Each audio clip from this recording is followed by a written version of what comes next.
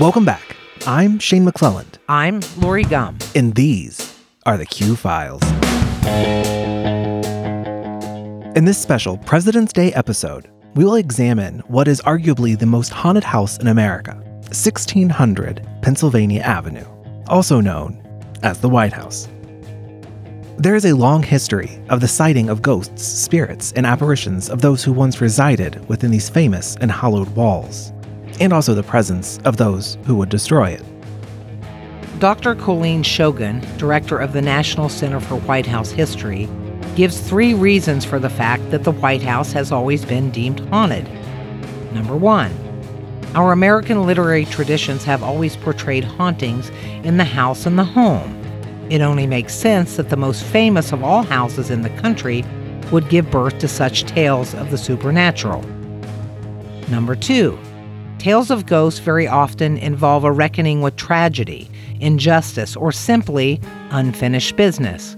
The White House possesses all of those aspects and happenings in very dramatic historical form.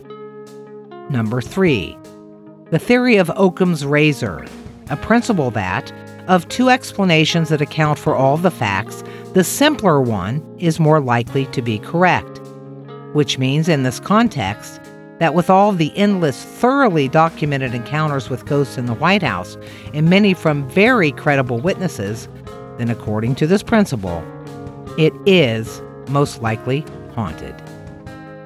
But let's leave it to Harry Truman, the 33rd president, from 1945 to 1953, to put it most simply. In 6 letters to his wife, Bess, he wrote of the ghosts that he sensed around him in the White House. In one letter, he said, "I sit in this old house, all the while listening to the ghosts walk up and down the hallway. At 4 o'clock, I was awakened by 3 distinct knocks on my bedroom door. No one was there. Damned place is haunted. Sure as shootin'." Sure as shootin'. The White House as we know it was, well, not always the White House as we know it now. Most of you already know how Washington, D.C. became our capital, at least if you're familiar with the song "The Room Where It Happens" from the musical Hamilton. James Madison and Alexander Hamilton are invited to Jefferson's Monticello for a fine feast and a grand political compromise. In the end, the capital city of their new nation will be situated on the Potomac River, politically and geographically placing it in the South, Jefferson and Madison's home region, in exchange for the Democratic-Republican support of Hamilton's financial plan to build a centralized U.S. bank and economy. The passage of the Residence Act of 1790 to relocate the U.S. capital to Washington succeeded in Congress shortly thereafter. Our first president, George Washington, selected the actual site for the White House in 1791. It was then called the President's Palace, and soon, to placate a more populist Democratic notion, would instead be called the President's House or Mansion. He proposed it be built on the high banks of the Potomac to escape the swampy marshland of which mostly composed the new city. Washington himself would actually survey the site and help design the building.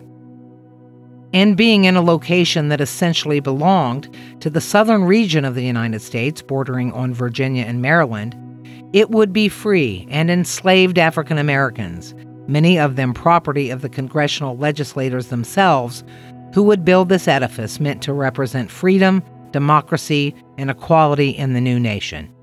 In 2016, Michelle Obama stated, "I wake up every morning in a house that was built by slaves." She wasn't lying.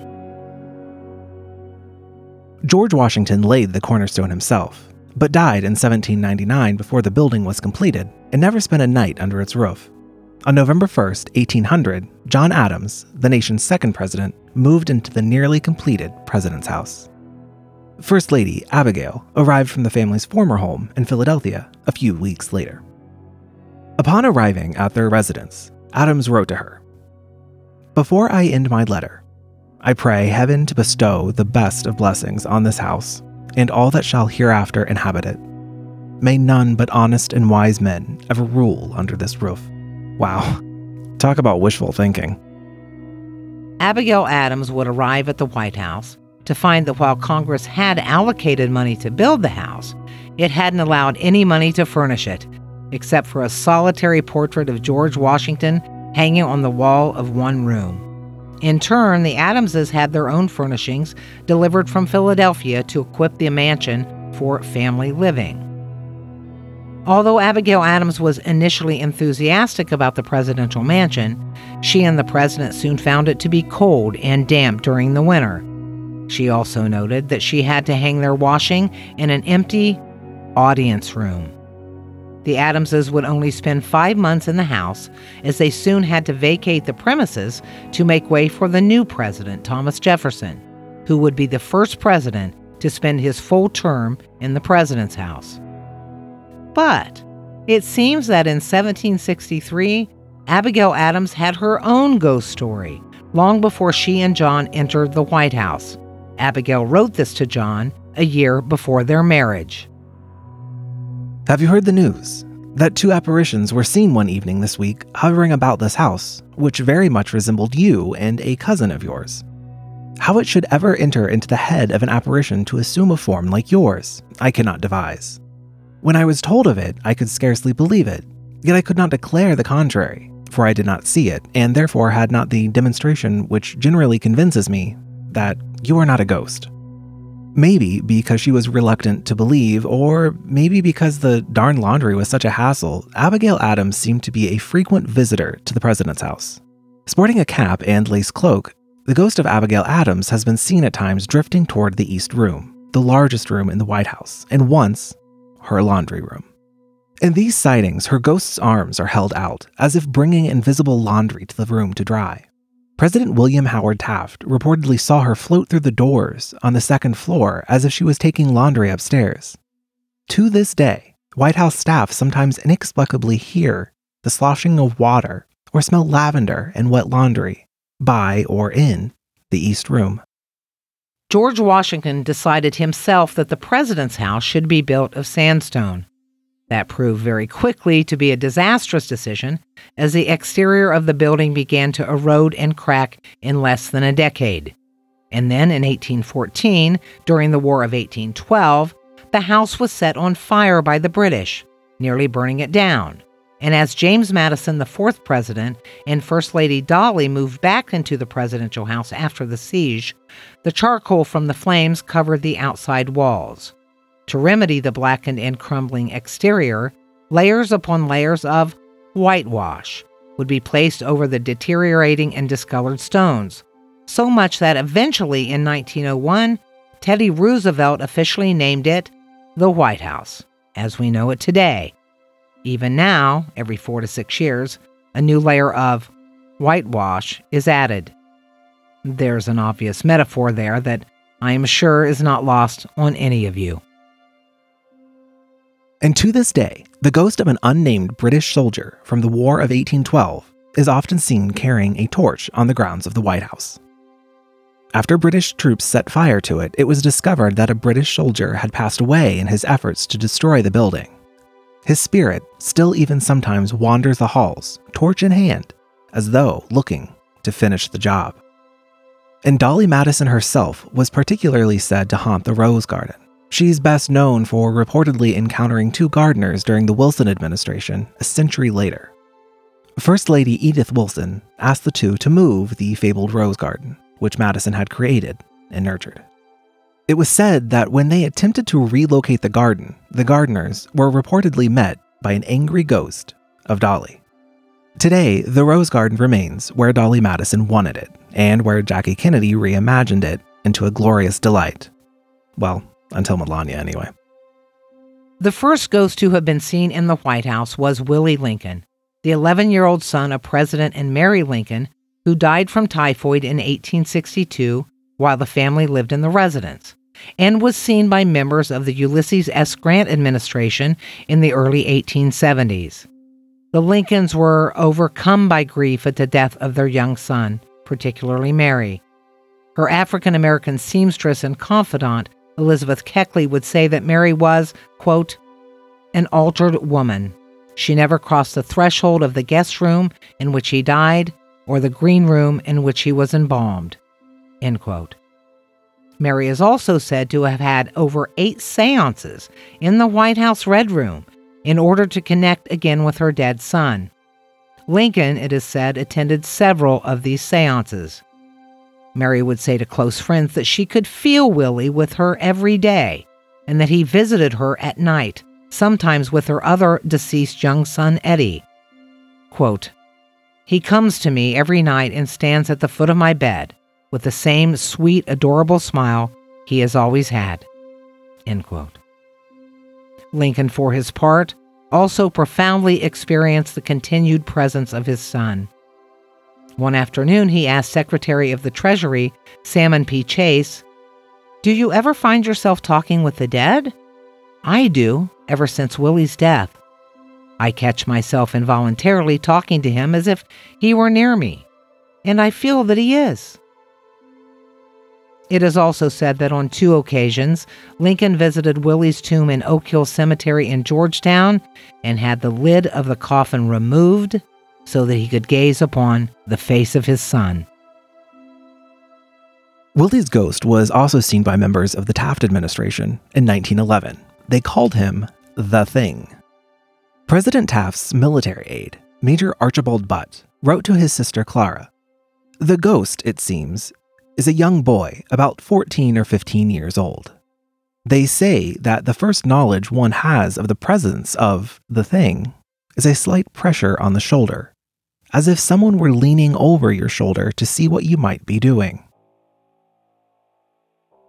President Taft ordered Butt to tell the White House staff that the first member to repeat stories about the Thing would be fired.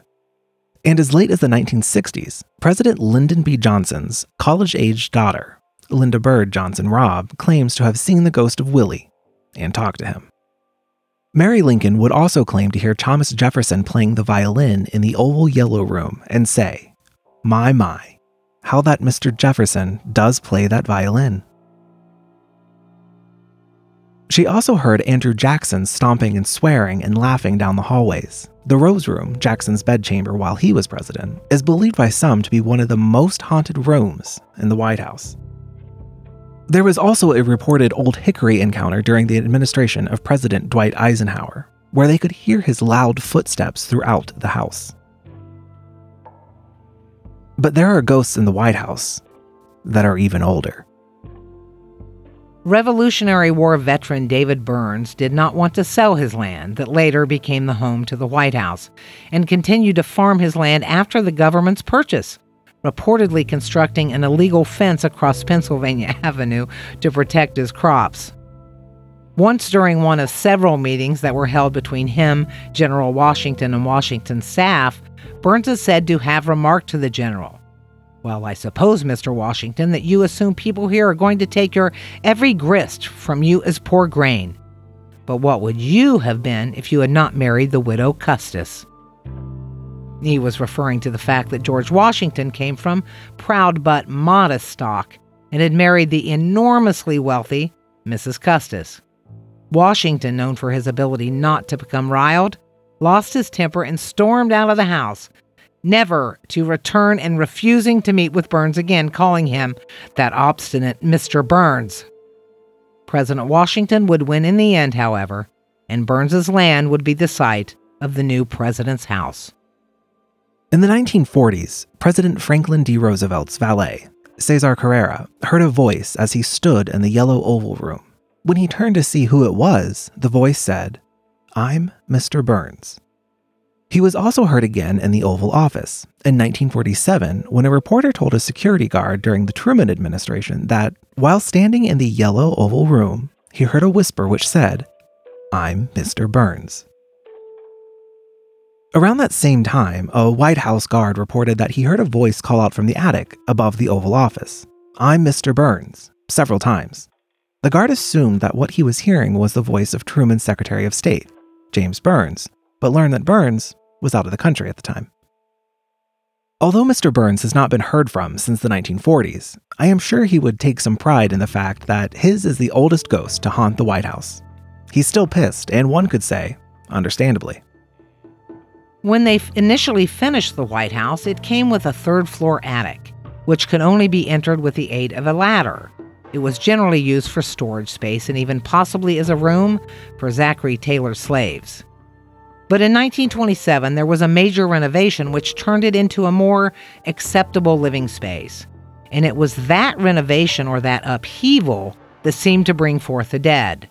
The ghost that now seems to live there is the specter of our 9th president, William Henry Harrison, who died from pneumonia in 1841, having only served 32 days in office. The ghost of Harrison can be heard in the attic, seemingly searching for something as he rummages through the stored items and forgotten articles. He has even been seen once or twice as his ghost takes on a blue hue, and he can be heard coughing and hacking, no doubt from his perpetual pneumonia. Some attribute his death to the curse of Tippecanoe, which was placed on Harrison after the Battle of Tippecanoe in 1811. This was supposedly placed on him by Tenskwatawa, the brother of Shawnee leader and warrior Tecumseh, who was killed at the battle. Of course, there is no historical record of this and merely hints that Native Americans were fodder, once again, for media and historical sensationalism and racism. But that aside, it is still a strange phenomenon that has seemingly caused deaths of presidents while in office who were elected in years divisible by 20, starting with Harrison and most recently ending with John F. Kennedy. The tale of this 20-year curse is pretty incredible. Here's the rundown. 1840, William Henry Harrison died of pneumonia. 1860, Lincoln, who was assassinated. 1880, Garfield, who was assassinated. 1900, William McKinley, who was assassinated. 1920, Warren Harding died of a heart attack. 1940, FDR died of a cerebral hemorrhage. And 1960, Kennedy, who was assassinated. The next 20-year president, President Reagan, was elected in 1980, and an attempt was indeed made on his life, but he survived, maybe therefore breaking the phenomena. Proof being that George W. Bush, elected in 2000, had no such problems at all, except for that shoe. We, of course, heartily hope the same for President Biden, elected, of course, in 2020. But kinda creepy though, huh? And to make the odd even odder, Lincoln's eldest son, Robert Lincoln, was physically present at the assassinations of Garfield and McKinley, the next two 20-year presidents to follow Lincoln. And although he wasn't at Ford's Theater when his father was assassinated, he was at his bedside when he died. Robert Lincoln himself recognized these coincidences. He is said to have refused a later presidential invitation with the comment, "No, I'm not going, and they better not ask me again, because there is a certain fatality about presidential functions when I am present." Harrison's vice president, John Tyler, took over his term as president in April of 1841. His first wife, Letitia Christian Tyler, died in 1842 of a stroke, becoming the first lady to die while her husband was in office and making Tyler the first widower to hold the office of the presidency. In 1844, President Tyler and an entourage, including wealthy New Yorker David Gardner and his daughter Julia, had cruised the Potomac on board the new steam frigate USS Princeton.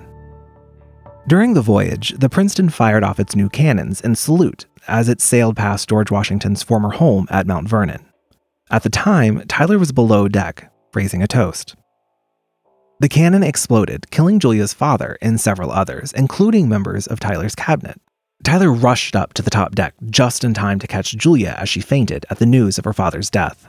After the ship docked, Tyler whisked Julia off to safety in his arms.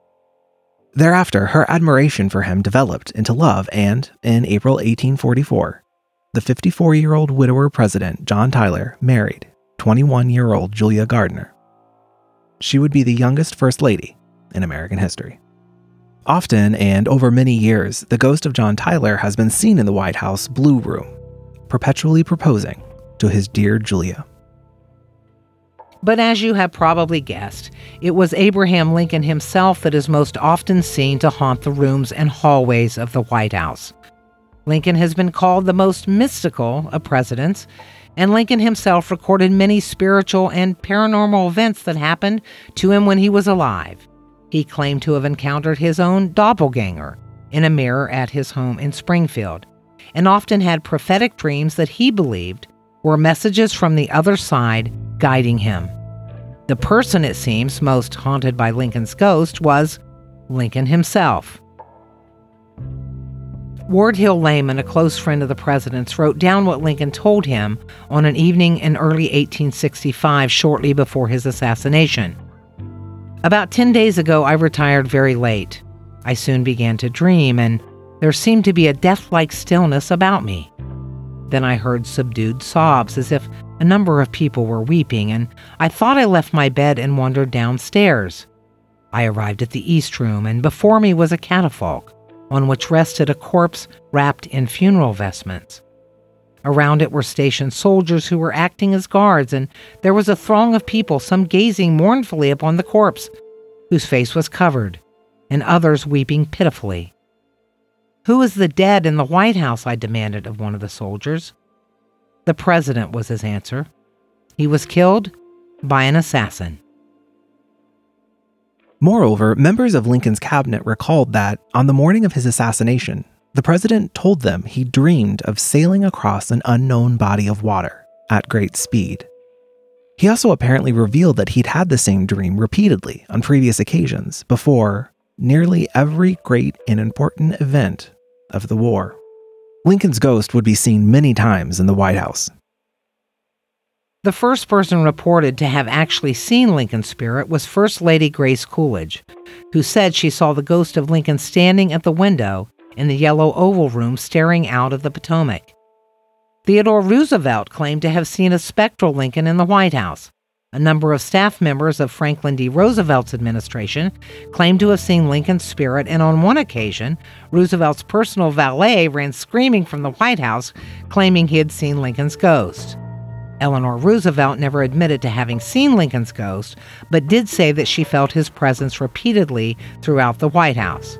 The First Lady's secretary once reported seeing Lincoln in the northwest bedroom, and he was sitting on the bed, pulling his boots on hurriedly, as if he had somewhere important to be. One of the most notable sightings came in 1942 when Queen Wilhelmina of the Netherlands was staying at the White House and allegedly heard footsteps outside of her White House bedroom and answered a knock on the door, only to see Lincoln in a frock coat and top hat standing in front of her. Consequently, she fainted.